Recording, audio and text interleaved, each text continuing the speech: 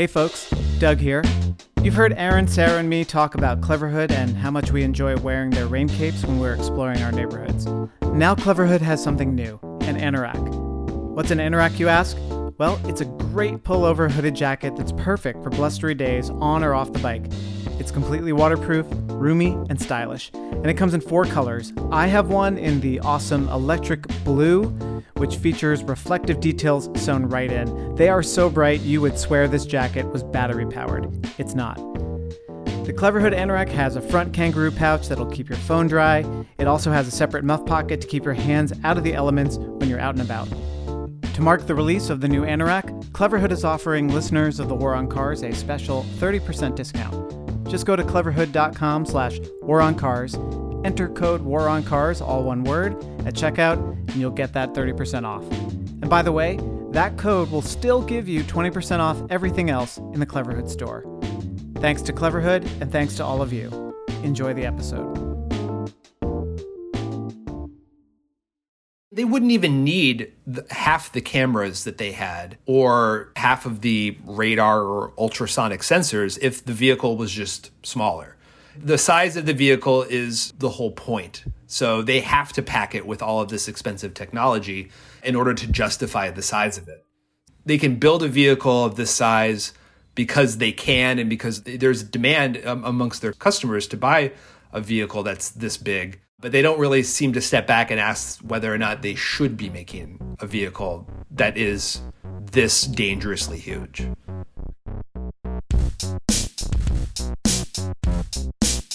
Hello, and welcome to the War on Cars.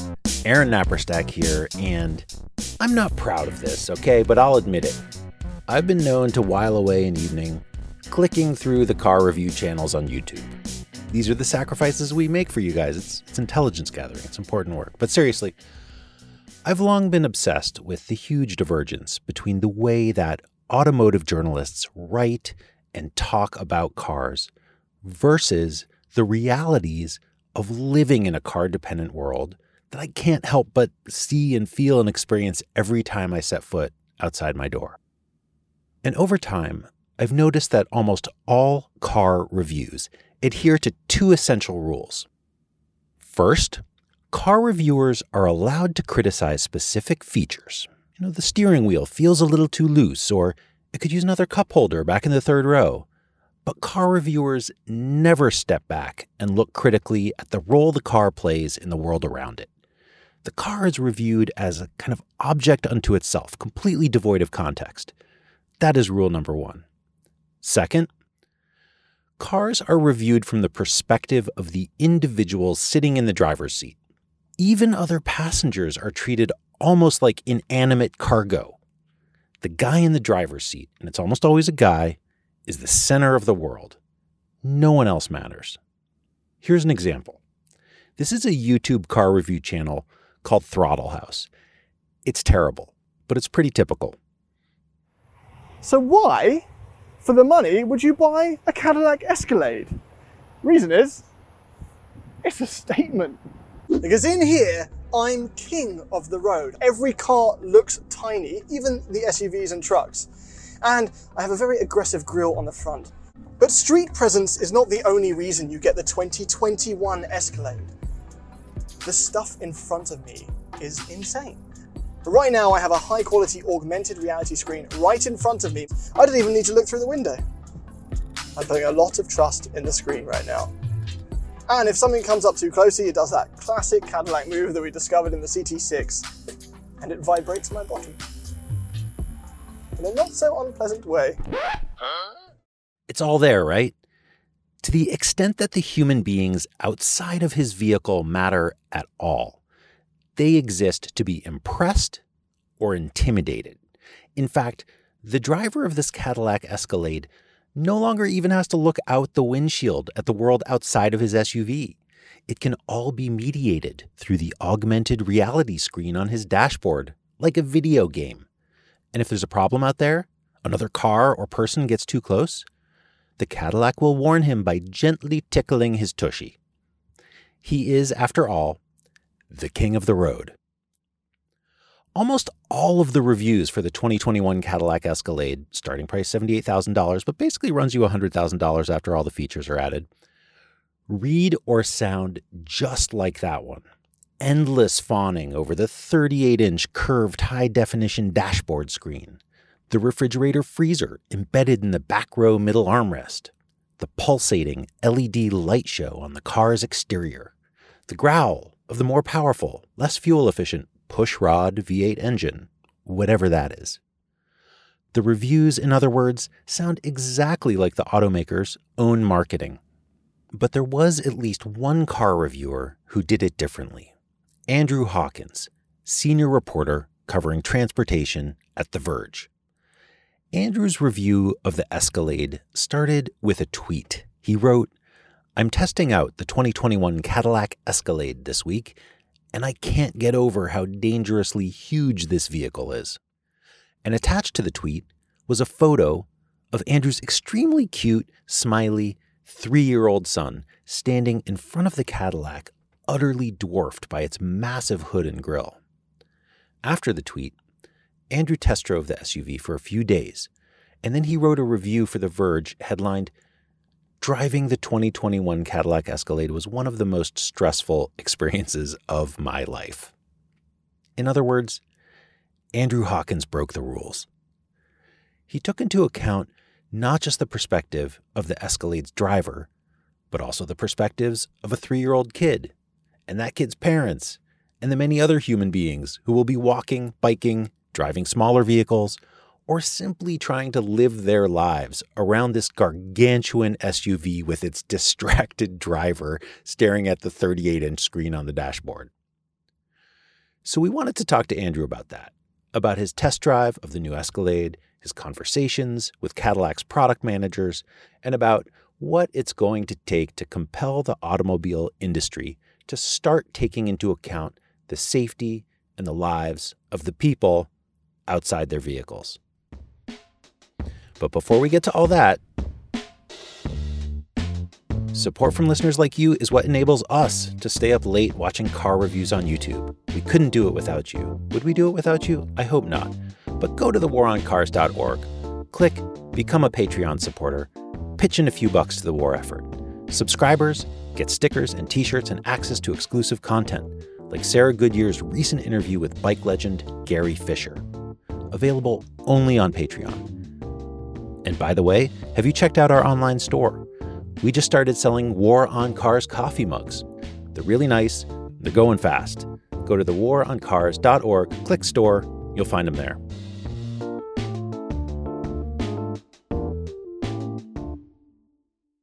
Okay. Andrew Hawkins, senior reporter at The Verge. Welcome to the War on Cars. Tell me, how did you come to find yourself in the driver's seat of a 2021 Cadillac Escalade? Yeah, it's sort of like, this was sort of a thing that kind of surprised me when I first started writing about the auto industry a few years back, was that there's this whole sort of system in place where car companies will just give cars to journalists to test out, to drive around for the purposes of, obviously generating content, writing stories. And sometimes that can be, for a couple hours in a day. Sometimes it can be over a course of several days. And sometimes if they actually want the journalist to write sort of a thorough review of this vehicle, they'll give them this car for a week or even longer. And Cadillac had reached out to me about testing out the new Escalade. I don't typically do this that often, especially for gas-powered vehicles. I have a preference for electric vehicles, honestly, because I feel like that's sort of like the bulk of my coverage on the auto industry is around electric vehicles. But at the same time, there was a lot about the new Escalade that our readers found interesting. There's a giant screen inside of it. There's a lot of high-tech features embedded in this vehicle. And so I thought it might be interesting to take it for a spin. And I also sort of knew in the back of my head that the Escalade was gigantic. And I've obviously been sort of keeping abreast of sort of like the auto industry's trend toward bigger, larger, more powerful, higher horsepower vehicles over the last few years, or even the last decade. But I vastly underestimated how big this vehicle would be.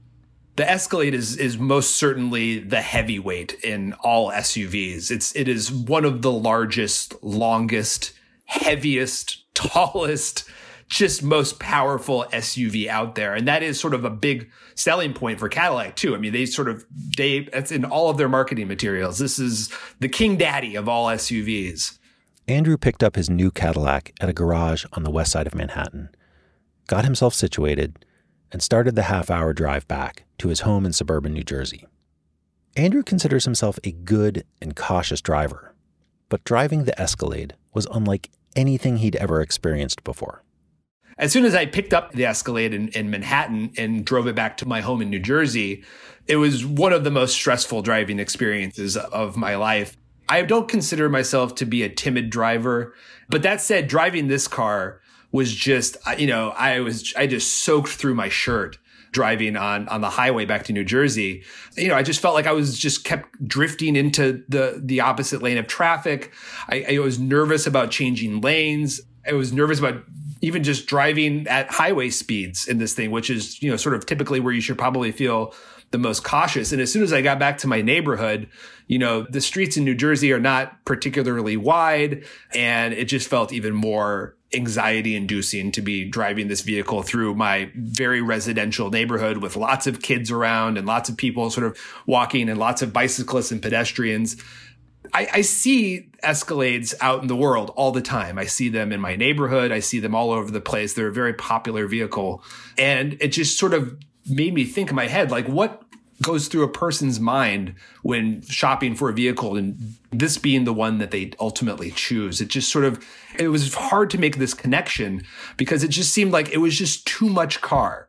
Your typical car reviewer would probably, at this point, park the car and spend an hour playing around with the augmented reality screen and testing out the 36-speaker sound system. That's not how Andrew did it.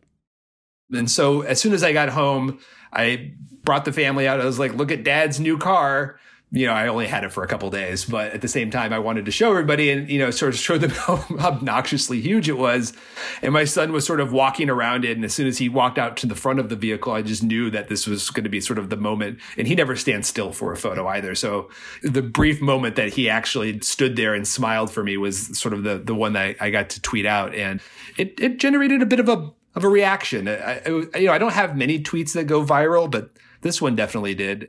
The tweet of Andrew's 3-year-old son in front of the gigantic SUV went extremely viral. But Andrew still had more test driving to do and a review to write. Cadillac markets the new Escalade as having the auto industry's most sophisticated array of high-tech safety features. Features like front and rear pedestrian alerts with automatic braking and a night vision thermal camera to detect humans and other warm-blooded mammals on the road. So does this stuff work? There are multiple cameras embedded in the body of the vehicle, in the grille, in the bumper, along the mirrors. There's haptic sensors. So those are sensors that vibrate either in the steering wheel or in the driver's seat itself to indicate when there is something going awry, whether it's you're drifted into somebody else's lane or there's another vehicle in your blind spot, or if you're stopped at a stoplight, there's a pedestrian crossing either in front of you or behind you. This is definitely, in terms of these safety features, one of the most high-tech vehicles I've ever driven. But I thought it was really surprising that despite the presence of that technology, my stress levels were still very high. And that might be because I don't have a lot of experience driving a vehicle of this size. Maybe if I had had it longer, or if it was actually my personal vehicle, there would be sort of more of a period of time to become acclimated to those features.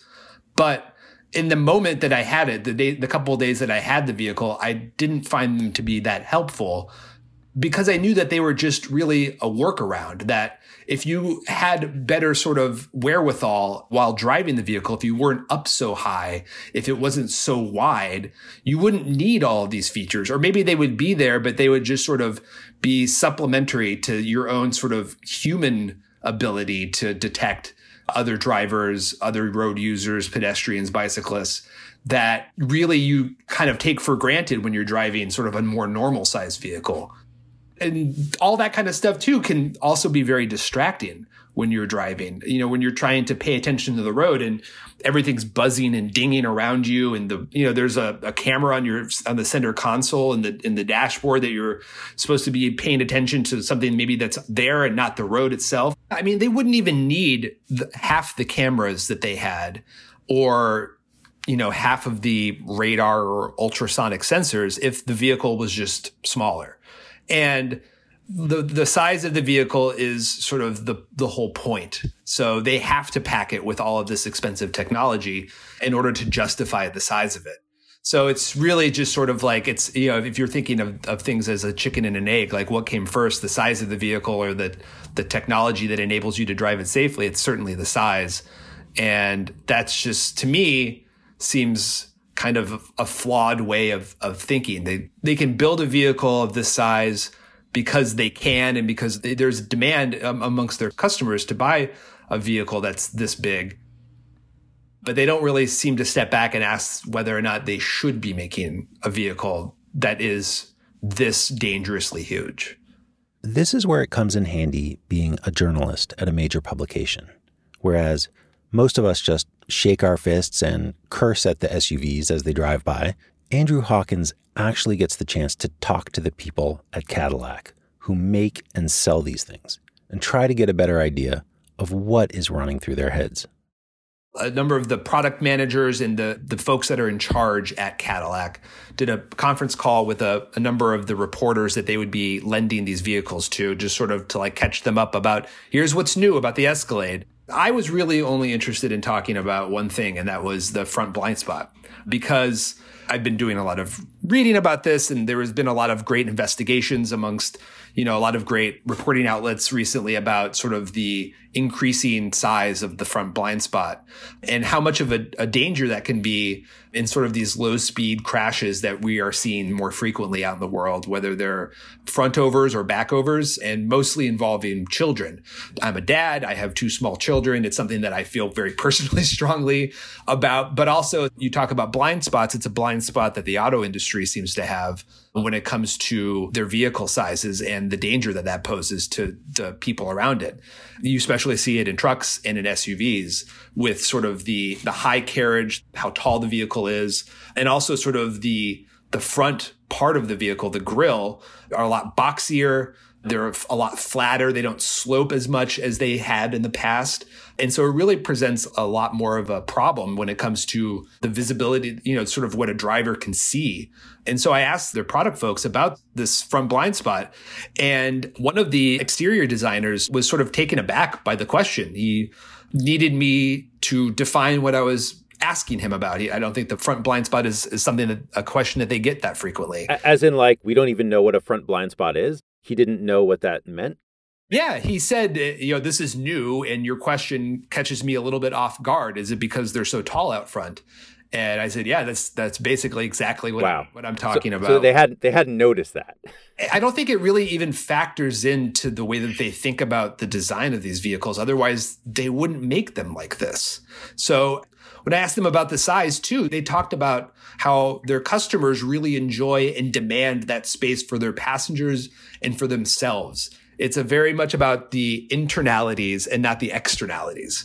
It's about how the people that are driving the vehicles feel about the space and not about how everyone around the vehicle feels about being having to walk in front of or around or to the side of, an absolutely gargantuan SUV. Do you think asking that question influenced him? Did you get any sense of whether or not he was going to take that back to the product designers in his company or work with that information in any way? How did the rest of the conversation go with him?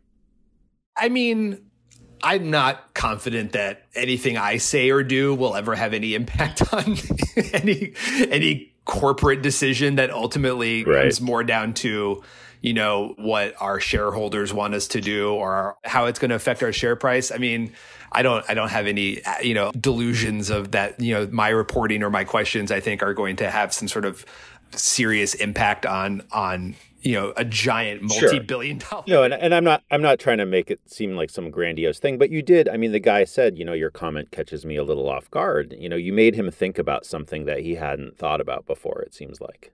I mean, it's very possible. And, his answer was to sort of tick through the list of all of the alert systems and safety cameras and the technology features that we talked about before as a way to sort of, I think, address my question, but also to sort of brush it aside as being like, oh, we've thought about that, like maybe I didn't know exactly what you were talking about, but we have thought about that. And this is sort of evidence of us, trying to address that issue.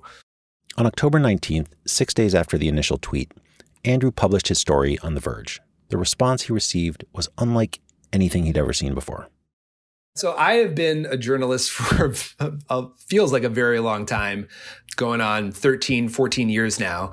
And I don't think I've ever gotten as passionate and vociferous a response as to this article. Both people writing to me to tell me that they agreed with my sentiment and that, these vehicles did not belong on the road, especially in cities, and people calling me all sorts of names and making threats and casting aspersions about my masculinity and all sorts of things. It's very clear that the war on cars has ascended to being sucked into our larger cultural conflicts that we've been having across this country. I think every response I got made the assumption that I drive a Toyota Prius. It was just everyone just saying, you're a pansy man who drives a Prius. You don't know what it's like to drive such a large vehicle. You should just get out of the way and let a real man drive that car. Let a real man roll over your 3-year-old, buddy.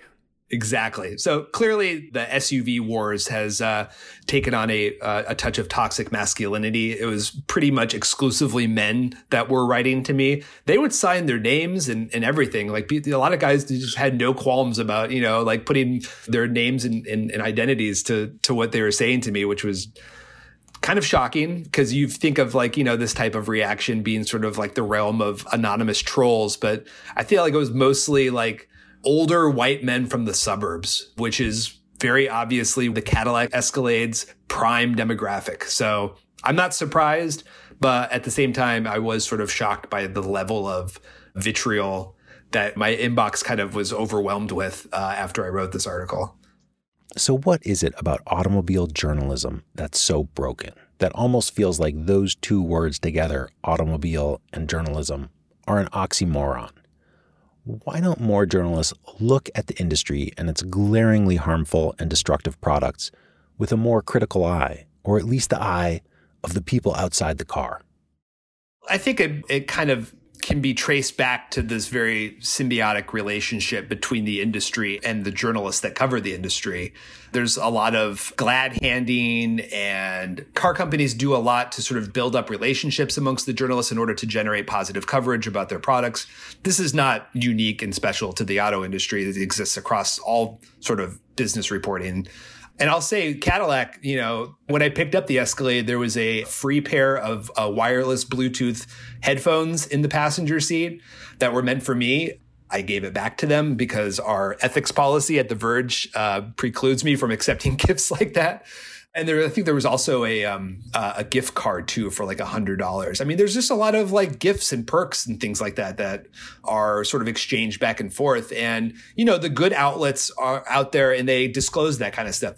Does that mean I'm more fearless in how I cover the auto industry? Yeah, maybe not.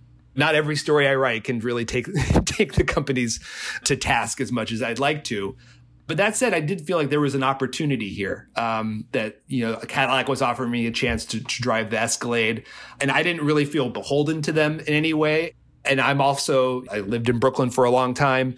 Now I live in New Jersey. I'm aware of how these vehicles exist, especially in an urban setting, and how that is just really it's the worst kind of vehicle to be driving in a city or even just a very dense residential suburban area.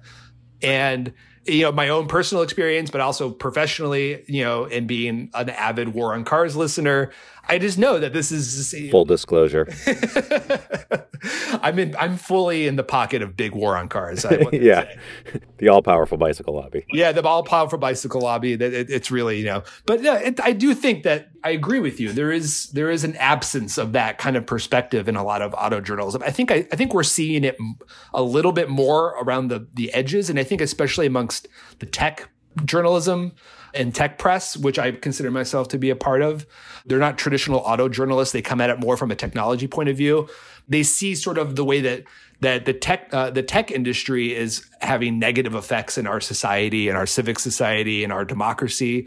And I feel like that perspective is also being brought over to the auto world too, because of the effects on climate change and the really terrible number of vehicle crashes that exist and fatalities that happen every year that largely get sort of brushed aside by sort of local journalists. But I think tech journalists can see that. And you're seeing more and more of that kind of perspective being brought into some of the reporting that happens. Andrew reports on and talks to automobile industry people a lot. So I asked him, what's it going to take to get automakers to make their products safer for people outside of the car and less destructive for cities and the global environment more broadly? I think that's a great question. And I'm very pessimistic when it comes to what I think are some of the solutions, because I think a lot of it is regulatory.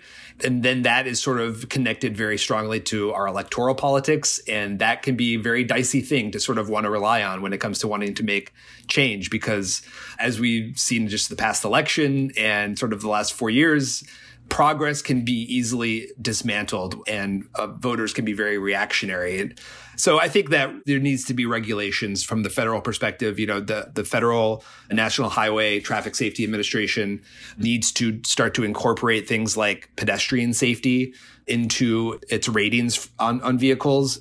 Right now, when they crash test vehicles, they only take into account the safety of the driver and the passengers, and they don't take into account the safety for other road users, especially other vulnerable road users.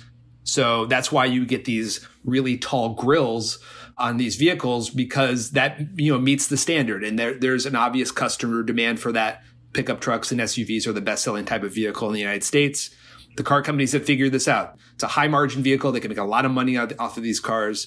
And the only way to rein that in, which has an obvious financial benefit to them, is to say there needs to be stricter standards in place when it comes to the size and the dimensions of the vehicle that takes into account a person walking in front of it. If a person gets hit by a sedan, it hits them on the legs, perhaps. They get pushed up onto the hood of the vehicle, and they're more likely to survive that crash. Someone gets hit by a Cadillac Escalade, that's going to hit them right in the chest. You have a much greater chance of being killed, drug underneath the vehicle if you get hit by a vehicle of that size. Could it be that under a Biden administration, we'll get some stricter regulations in terms of pedestrian and cyclist safety? You can cross your fingers and hope for it, but that also can very easily be undone by a future administration. So if we can't depend on federal regulators to protect us from oversized, dangerously designed vehicles, what can city governments do? So I do feel like that there's something that cities can do to impose restrictions. We've seen this in Europe, where there have been some cities that have said they want to impose certain weight restrictions on the types of vehicles that are allowed within certain geographic areas of their city. I think something similar can be done in the United States. And I would hope that we start to see some more bold ideas from our policymakers, because it's just going to get worse. The vehicles are just going to get bigger and more dangerous to the people that have to sort of exist on the outside of them. And it's going to be really bad. And we can't just count on autonomous vehicles coming to save us, because that's decades away. We can't count on the technology in the vehicles to save us, because that's not a guarantee, and it can be really distracting and easily sort of ignored by the driver. So I just think that there needs to be something done from a policy perspective, because otherwise, what hope is there? So Andrew did his test drive. He confronted the Cadillac product managers with the problems that he saw. He wrote his review. And he broke the cardinal rules of automobile journalism and wrote from the perspective of the human beings who exist outside the car. Does it make a difference? Are the automakers paying attention? Going forward, I don't think that the Escalade is going to get any less big. If anything, it might even get even bigger in future iterations. But that said, I do think that there is a role that the journalism and the tech press and auto journalists especially, but also local media can play in hopefully influencing these car companies to maybe dial it back a little bit when it comes to the dimensions and the geometry of their vehicles. There was a great investigation last year by this local TV station in Indianapolis that really kind of brought the attention to front blind spots to me, and I think a lot of people, when they sort of did a test with a lot of the new pickup trucks and SUVs, and they lined up a lot of kids in front of them to show how many children could sort of go hidden in front of a vehicle before a driver could actually see the tops of their heads. And the Escalade was the worst offender. Of all the vehicles that they tested there, I think they had something like 12 children lined up in front of the vehicle before the driver could actually see the tops of their heads. And that was, to me, that was really an eye-opener. So if local outlets like that are doing these kind of things, as well as sort of big national publications, and we've seen a lot of investigations from some of those publications as well into the deleterious impact of SUVs on climate change and greenhouse gases, hopefully that will eventually influence these companies to make the right decisions. I mean, they're definitely pumping a ton of money into electrifying a lot of vehicles. I don't see a lot of effort being made to sort of scale back on some of the design flaws that I think are inherent in some of these big vehicles. But, we can always hope. Hey, that's it for my conversation with Andrew Hawkins, senior transportation reporter at The Verge. Thanks for listening. I'll put a link to his review of the 2021 Cadillac Escalade in the show notes. If you like what we're doing here at The War on Cars, please pitch in a few dollars via Patreon. Go to thewaroncars.org, click Become a Patreon supporter, help fund the war effort. We'll send you some stickers, t-shirts, and you'll have access to bonus episode content available nowhere else. Special thanks to our top Patreon sponsors, the Law Office of Vaccaro and White in New York, Charlie G. of Human Powered Law in Portland, Oregon, Drew Rains, and Virginia Baker. Don't forget special discounts over at cleverhood.com on all of their rain gear. It is designed by bicycle riders for bicycle riders. Go to cleverhood.com, use coupon code WARONCARS when you check out. Rate and review The War on Cars on Apple Podcasts or wherever you get your podcasts. Email us at thewaroncars@gmail.com. Find us on Twitter and Instagram at The War on Cars. This episode was produced by me, Aaron Naparstak. It was edited by Ali Lemer. Our theme music is by Nathaniel Goodyear. Our logo by Danny Finkel of Crucial D Designs. On behalf of my co-hosts, Sarah Goodyear and Doug Gordon, I am Aaron Naparstak, and this is The War on Cars.